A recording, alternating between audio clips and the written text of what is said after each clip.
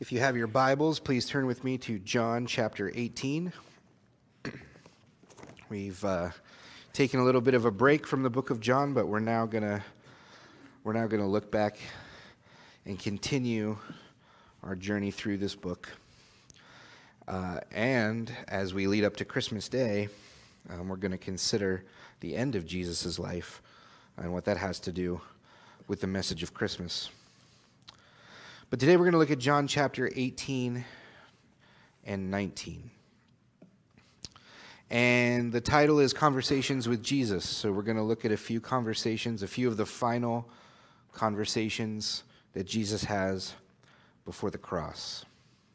And like I said earlier, I hope what you walk away with is that you are more in love with Jesus when you consider what he says in John 18 and 19 than you were when you came in this morning. That as we look at who he's talking to, how they respond, and what he says, and ultimately what he does in John 19, that you would love Jesus even more greatly than perhaps you do right now. As we've been going through this book, I was able to do John chapter 1, and I'll do a little quick refresher on what John is trying to do here. But another question I think that is that we need to answer, that John is trying to answer, is do you love Jesus? After you see what he says, after you see what he does, do you love Jesus? And that's what I hope you walk away with this morning. Back in John chapter 1, we talked about how John is trying to show who Jesus is, that Jesus is making a claim, that he is the one sent of God to bring eternal life to people. Right in John 20, that's kind of the thesis statement. And in John chapter 1, we also learn several things that John is trying to prove about Jesus. We learn that John's trying to prove that Jesus is God incarnate, that Jesus is the light of God, or the truth of God that illuminates the darkness of our hearts, the darkness of confusion, the darkness of sin.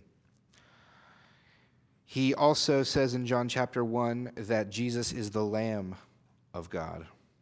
John the Baptist actually says that in the second half of the chapter. So all the way back in the very first chapter, there are these seeds planted about who Jesus is. And as we have gone through this book, hopefully you've seen how Jesus keeps saying over and over again, I am these things. He's making these claims. I am God. I am the Messiah. I am the Lamb. I am the shepherd. But what we're going to do differently in John 18 and 19 is Jesus is no longer making these claims saying, believe in me, I am these things. Now he's saying, I'm going to prove to you that I am these things. We're going to look at 4 conversations, and in each one, Jesus is going to prove that he is something that he has claimed to be before. And hopefully we have time to get through all of them. I'll try to go quick, but it is so important to consider these things as we follow these threads of who is Jesus. We finally come to the chapters where now it's not just a claim that he's making. Now it's, I will prove it to you. So in John chapter 18, starting in verse 1, it says this. So if you remember, the last time we were in John was John chapter 17, and that was Jesus' prayer. And he prays for himself, he prays for his immediate disciples, and he prays for all those coming after him who would follow him. So as he ends his prayer, then in John chapter 18, verse 1, it says, when Jesus had spoken those words, when he had prayed, he went out with his disciples over the brook of Kidron, where there was this is important, a garden.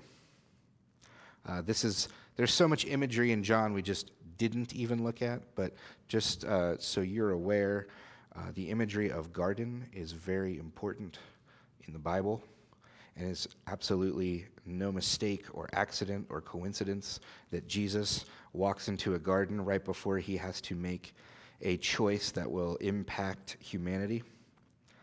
You might be able to think of another garden that had the same kind of implications. He walks into a garden where he and his disciples entered, and Judas, who betrayed him, also knew the place because Jesus often met there with his disciples. Then Judas, having received a detachment of troops and officers from the chief priests and Pharisees, came with lanterns, torches, and weapons. And in verse 4, it says this: Jesus, therefore, knowing all things that would come upon him, went forward, and here's his first conversation we're going to look at, and he said to them, to his enemies and his betrayer, "Whom are you seeking? Whom are you seeking? Who did you come to get? Identify the one that you're here for." In verse 5, they answered him and they said, "We're here for Jesus of Nazareth." Now pay attention to this part, it's very interesting, and you might miss this little detail. Jesus said to them, "I am he." And Judas, who betrayed him, also stood with them. Now when he said to them, "I am he," they drew back and fell to the ground. I didn't notice that really before. As often as I've read this, I've not really noticed that little detail there at the end of that sentence. They drew back and fell to the ground. The enemies, with their weapons and their lanterns and their Roman soldiers and their Pharisees and their numbers, come to this peaceful garden, and Jesus steps out and he says, "Who are you looking for?" And they name him, and when he says, "I am he," they fall to the ground. Why is that? In John chapter 1, John makes the claim that Jesus is God. In John chapter 18, at this pivotal moment in the garden, Jesus steps forward and says, "I am God." And they know it. If they've been lying to themselves this whole time, they can't help but fall to the ground in fear when God himself steps forward and says, "I am." Back in Exodus 3, verse 14, God identifies himself this way to Moses.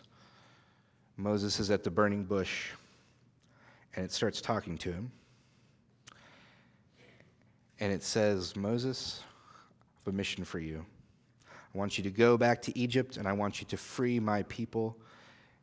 And I want you to tell Pharaoh to let them go and stand against the mighty forces of Egypt on my behalf." And Moses says, "How do I know who you are, and how do I get people to understand what my mission is?" And God says to him, "Let them know that I am has sent you." And Jesus says, "I am."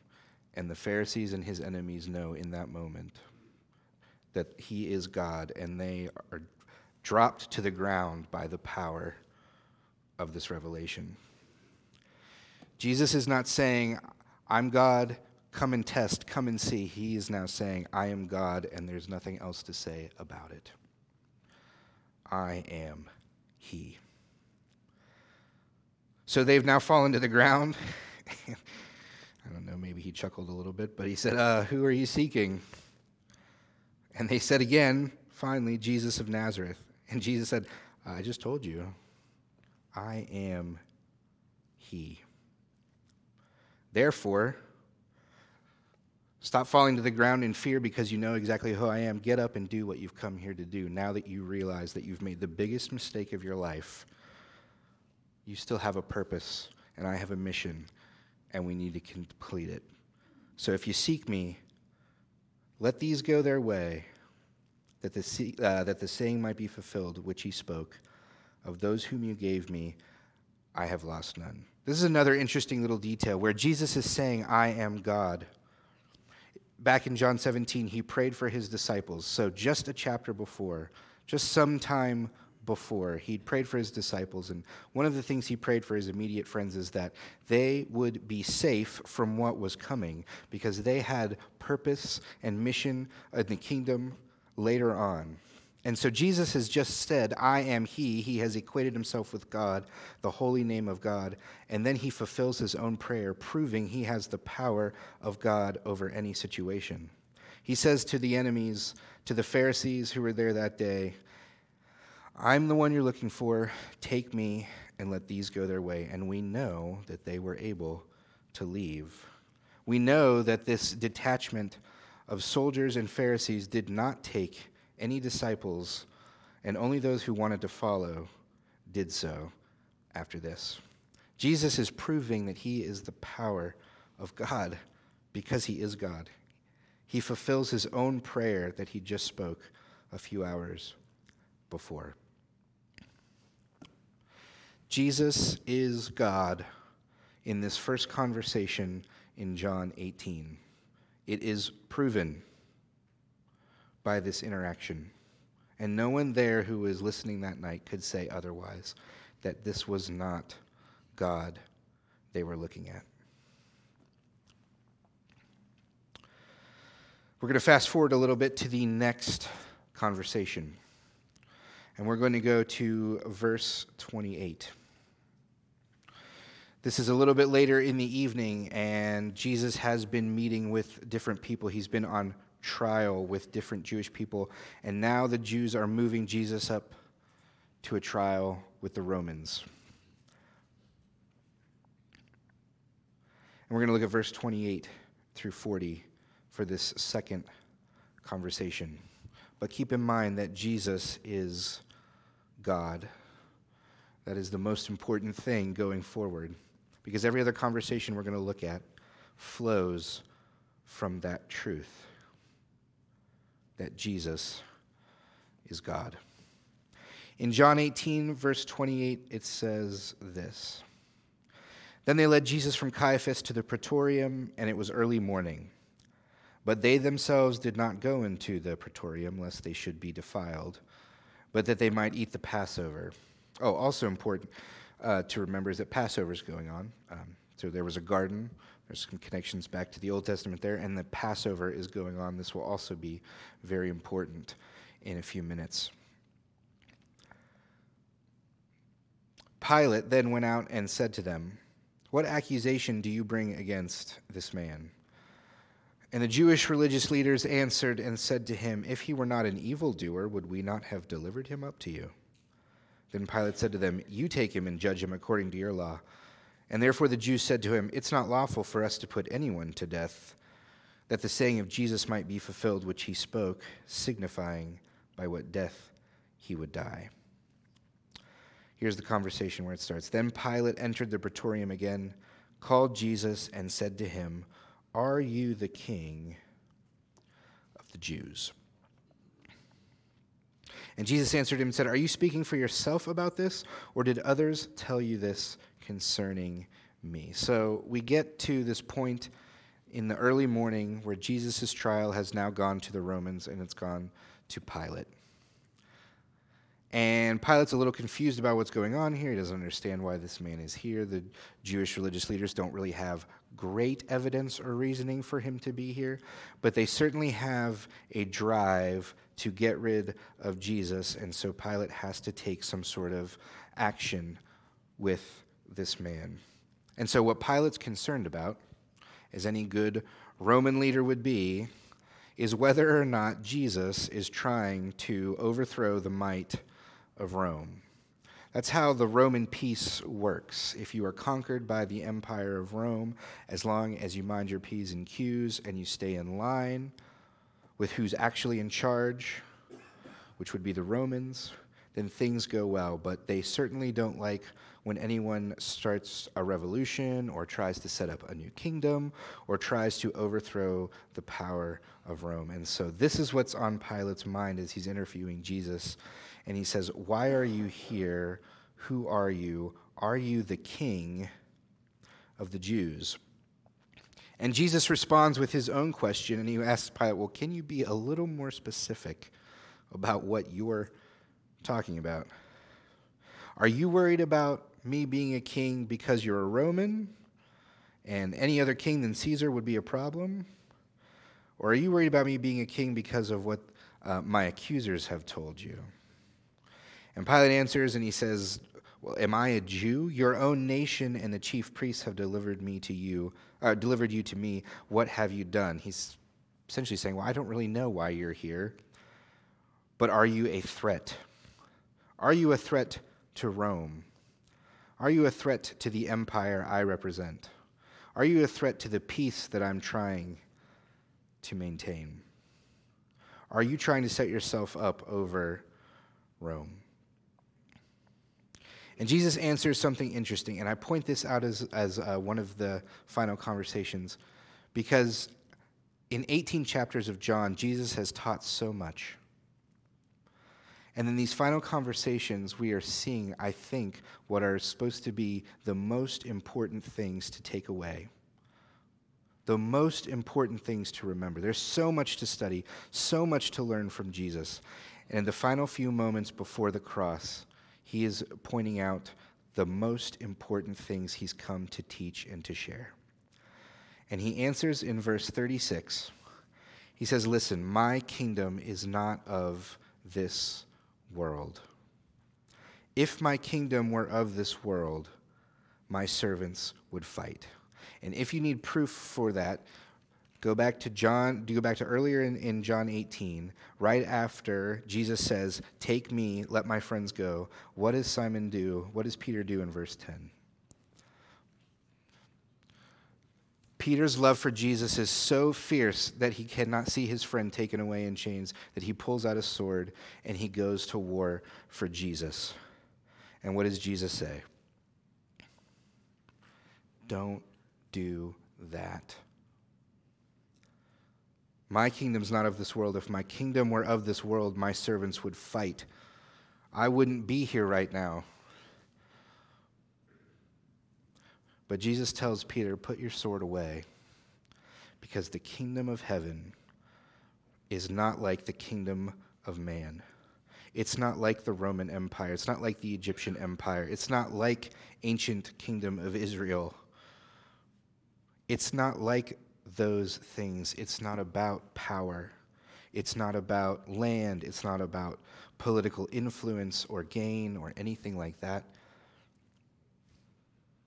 It's about sharing the truth of Jesus and God and the gospel with sinners who are in need of a Savior. It's about souls. It's about people. It's about showing people what God wants in a relationship with them. So the first conversation, Jesus said, I am God. In the second conversation here with Pilate and all of the Roman Empire bearing down on him, Jesus says, I am the truth of God. I am the illuminator of truth. John chapter 1 says this.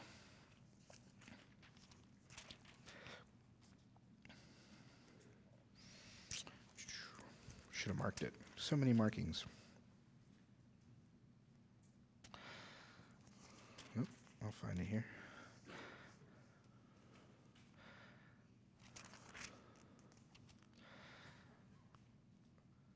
That was the true light. This is John chapter 1, verse 9. That was the true light which gives light to every man coming into the world. He was in the world was made through him, and the world did not know him. He came to his own, and his own did not receive him. And earlier it said that John the Baptist, one came to bear witness to the light. And the world was full of darkness, and the light came into the world, and the darkness had to flee from the light. And we talked about how that was the truth of who God is. That is the truth about Jesus, the truth of the gospel. And Jesus here in his first conversation with Pilate that we're going to look at is saying to this most powerful man, your kingdom is not what's important. My kingdom is what's important. And our kingdoms are totally different because mine's about giving the truth and the light and the hope of God to lost sinners. And he finishes verse 36 by saying, but now my kingdom is not from here. And Pilate said to him, "Are you a king then?" He's just confused. What does this mean? Are you actually a king? Do I have any reason to be concerned about you? And Jesus answers him and says in John chapter 18, "You say rightly that I am a king. For this cause I was born." Now, Jesus doesn't get this personal with everybody. If you read through the book, you'll notice that not every conversation he has is this candid, but Jesus is holding nothing back for this man. "For this cause I was born, and for this cause I have come into the world, that I should" what? "Bear witness to the truth." Back in John chapter 1, we just keep going back there. John the Baptist says, "Bear witness to this man."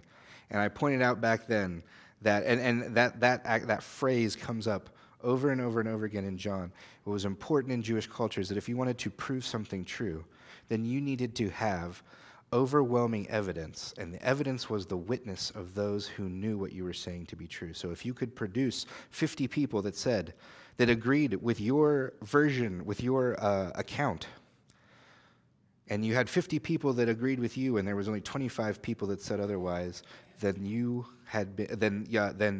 were believed. You had the overwhelming amount of witness to the truth. Jesus says, I'm a king that was born to bear witness to the truth. Everyone who is of the truth hears my voice.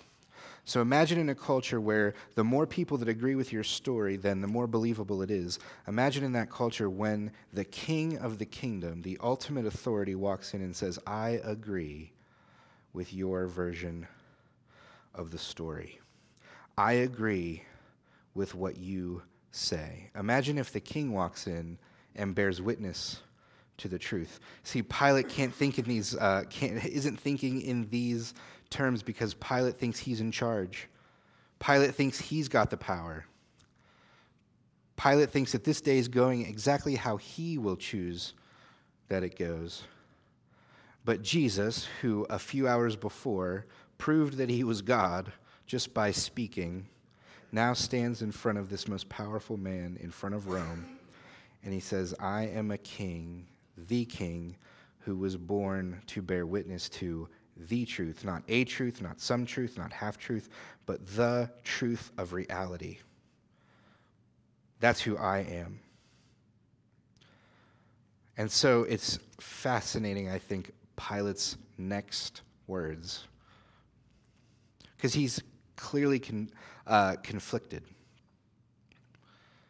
But he says this, well, what is truth? I mean, what else are you going to say, right?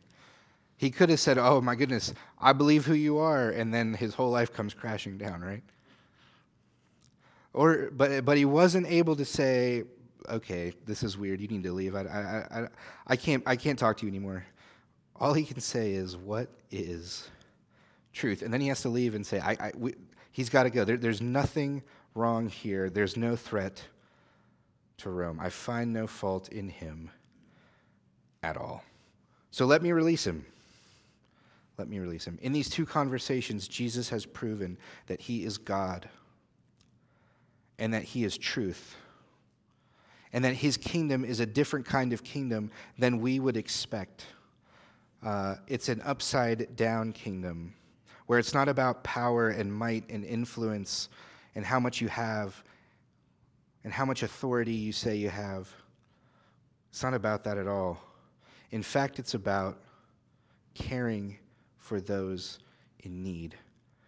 It's about looking just like Jesus. That's why we read Philippians earlier, where it said, Paul says, here's what I want you to do, church. If you're a Christian, here's how I want you to act together.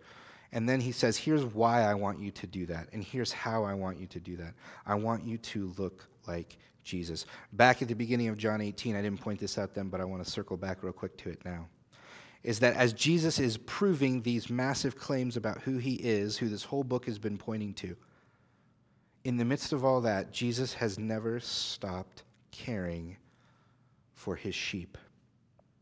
And we're going to look at another conversation where he proves, I am the good shepherd. So back when they came for him in the garden, he said, by the way, take me and let my friends go. Let my sheep go to safety. You see, Jesus is making these claims, and he's always full of compassion for those in need.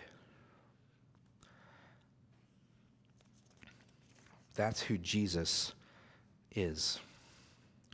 So, as he's now revealed his true identity to Pilate, Pilate doesn't understand what to do with it. He asks this interesting question, well, what is truth?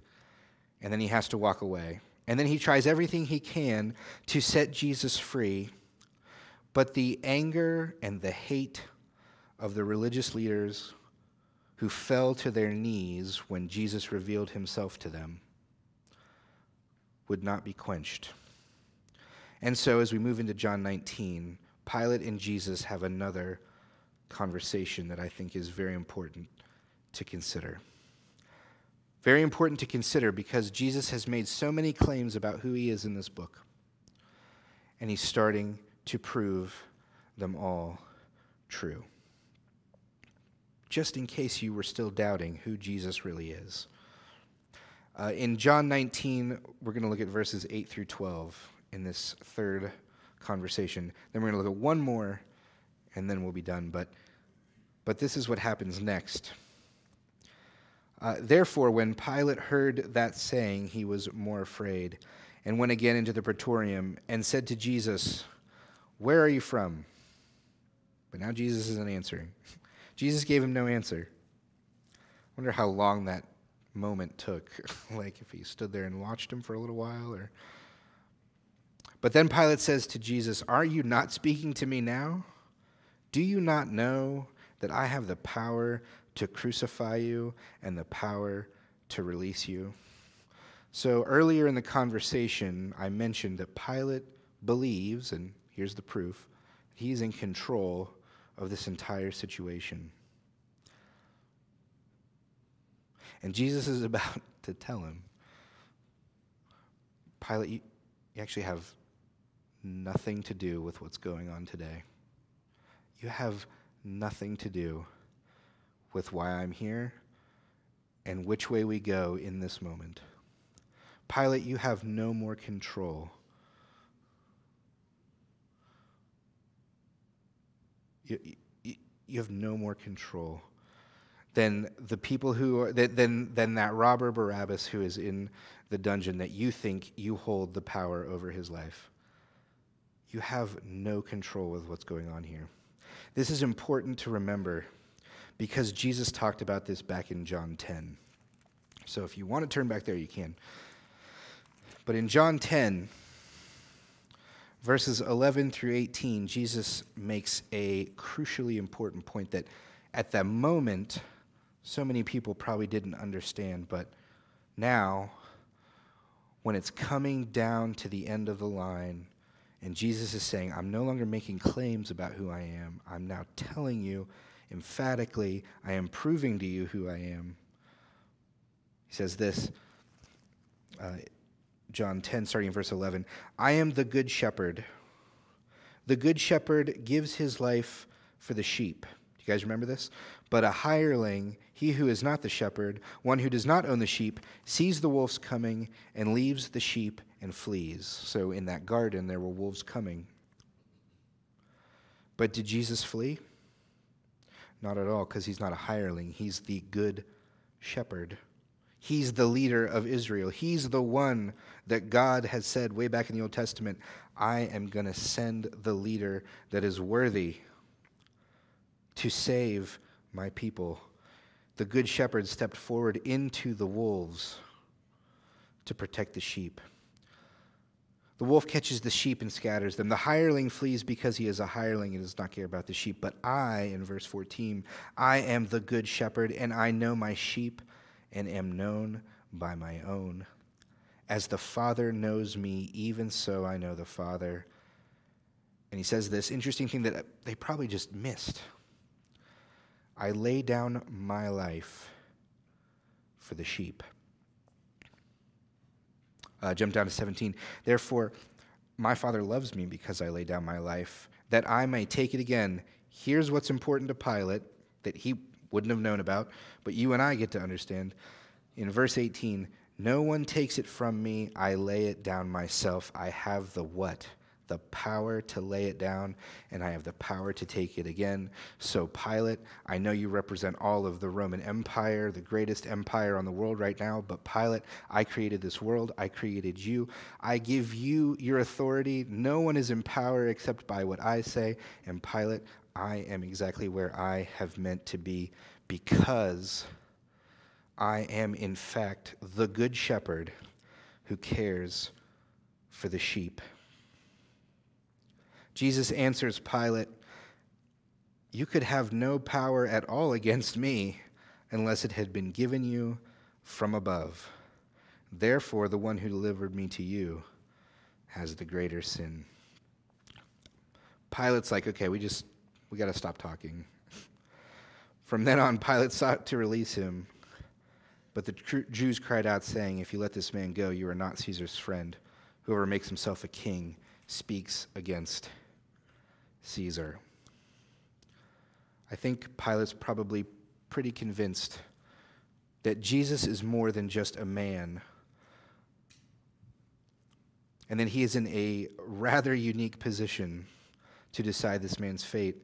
And then Jesus reminds him, well, Pilate, you have no say over that either. I'm exactly where I'm supposed to be because I care for my sheep, because Jesus is the good shepherd. Well, we know how this goes. Eventually, Pilate gives in to all the pressure around him, and he says, crucify him. And so Jesus is taken out, and he's put on a criminal's cross, completely innocent of any crime. And he is killed between two others.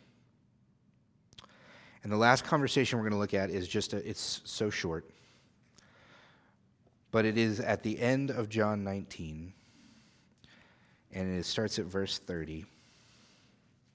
And the conversation's a little one-sided, but not really. This record is a little one-sided at this point, but honestly, this is a conversation that has been going on since the Garden of Eden.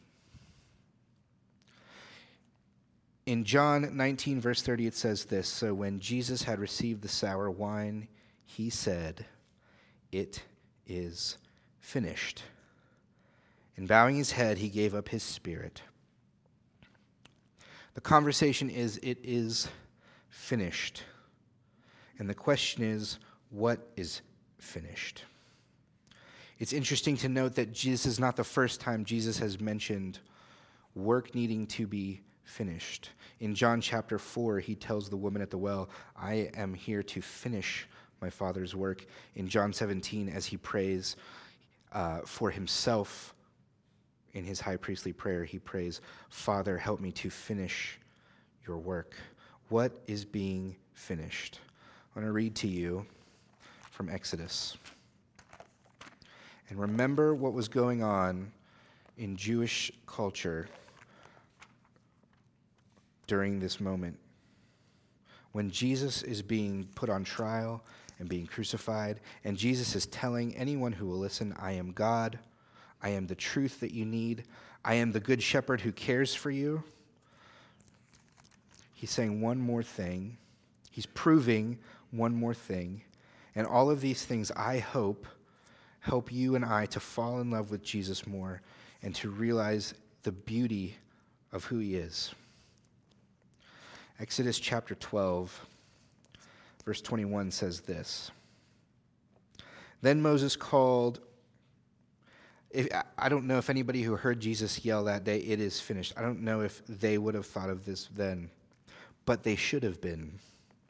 Then Moses called all the elders of Israel and said to them, pick out and take lambs for yourselves according to your families, and kill the Passover lamb. And you shall take a bunch of hyssop, dip it in the blood that is in the basin, and strike the lintel and the doorposts with the blood that is in the basin. And none of you shall go out of the door of his house until morning, for the Lord will pass through to strike the Egyptians.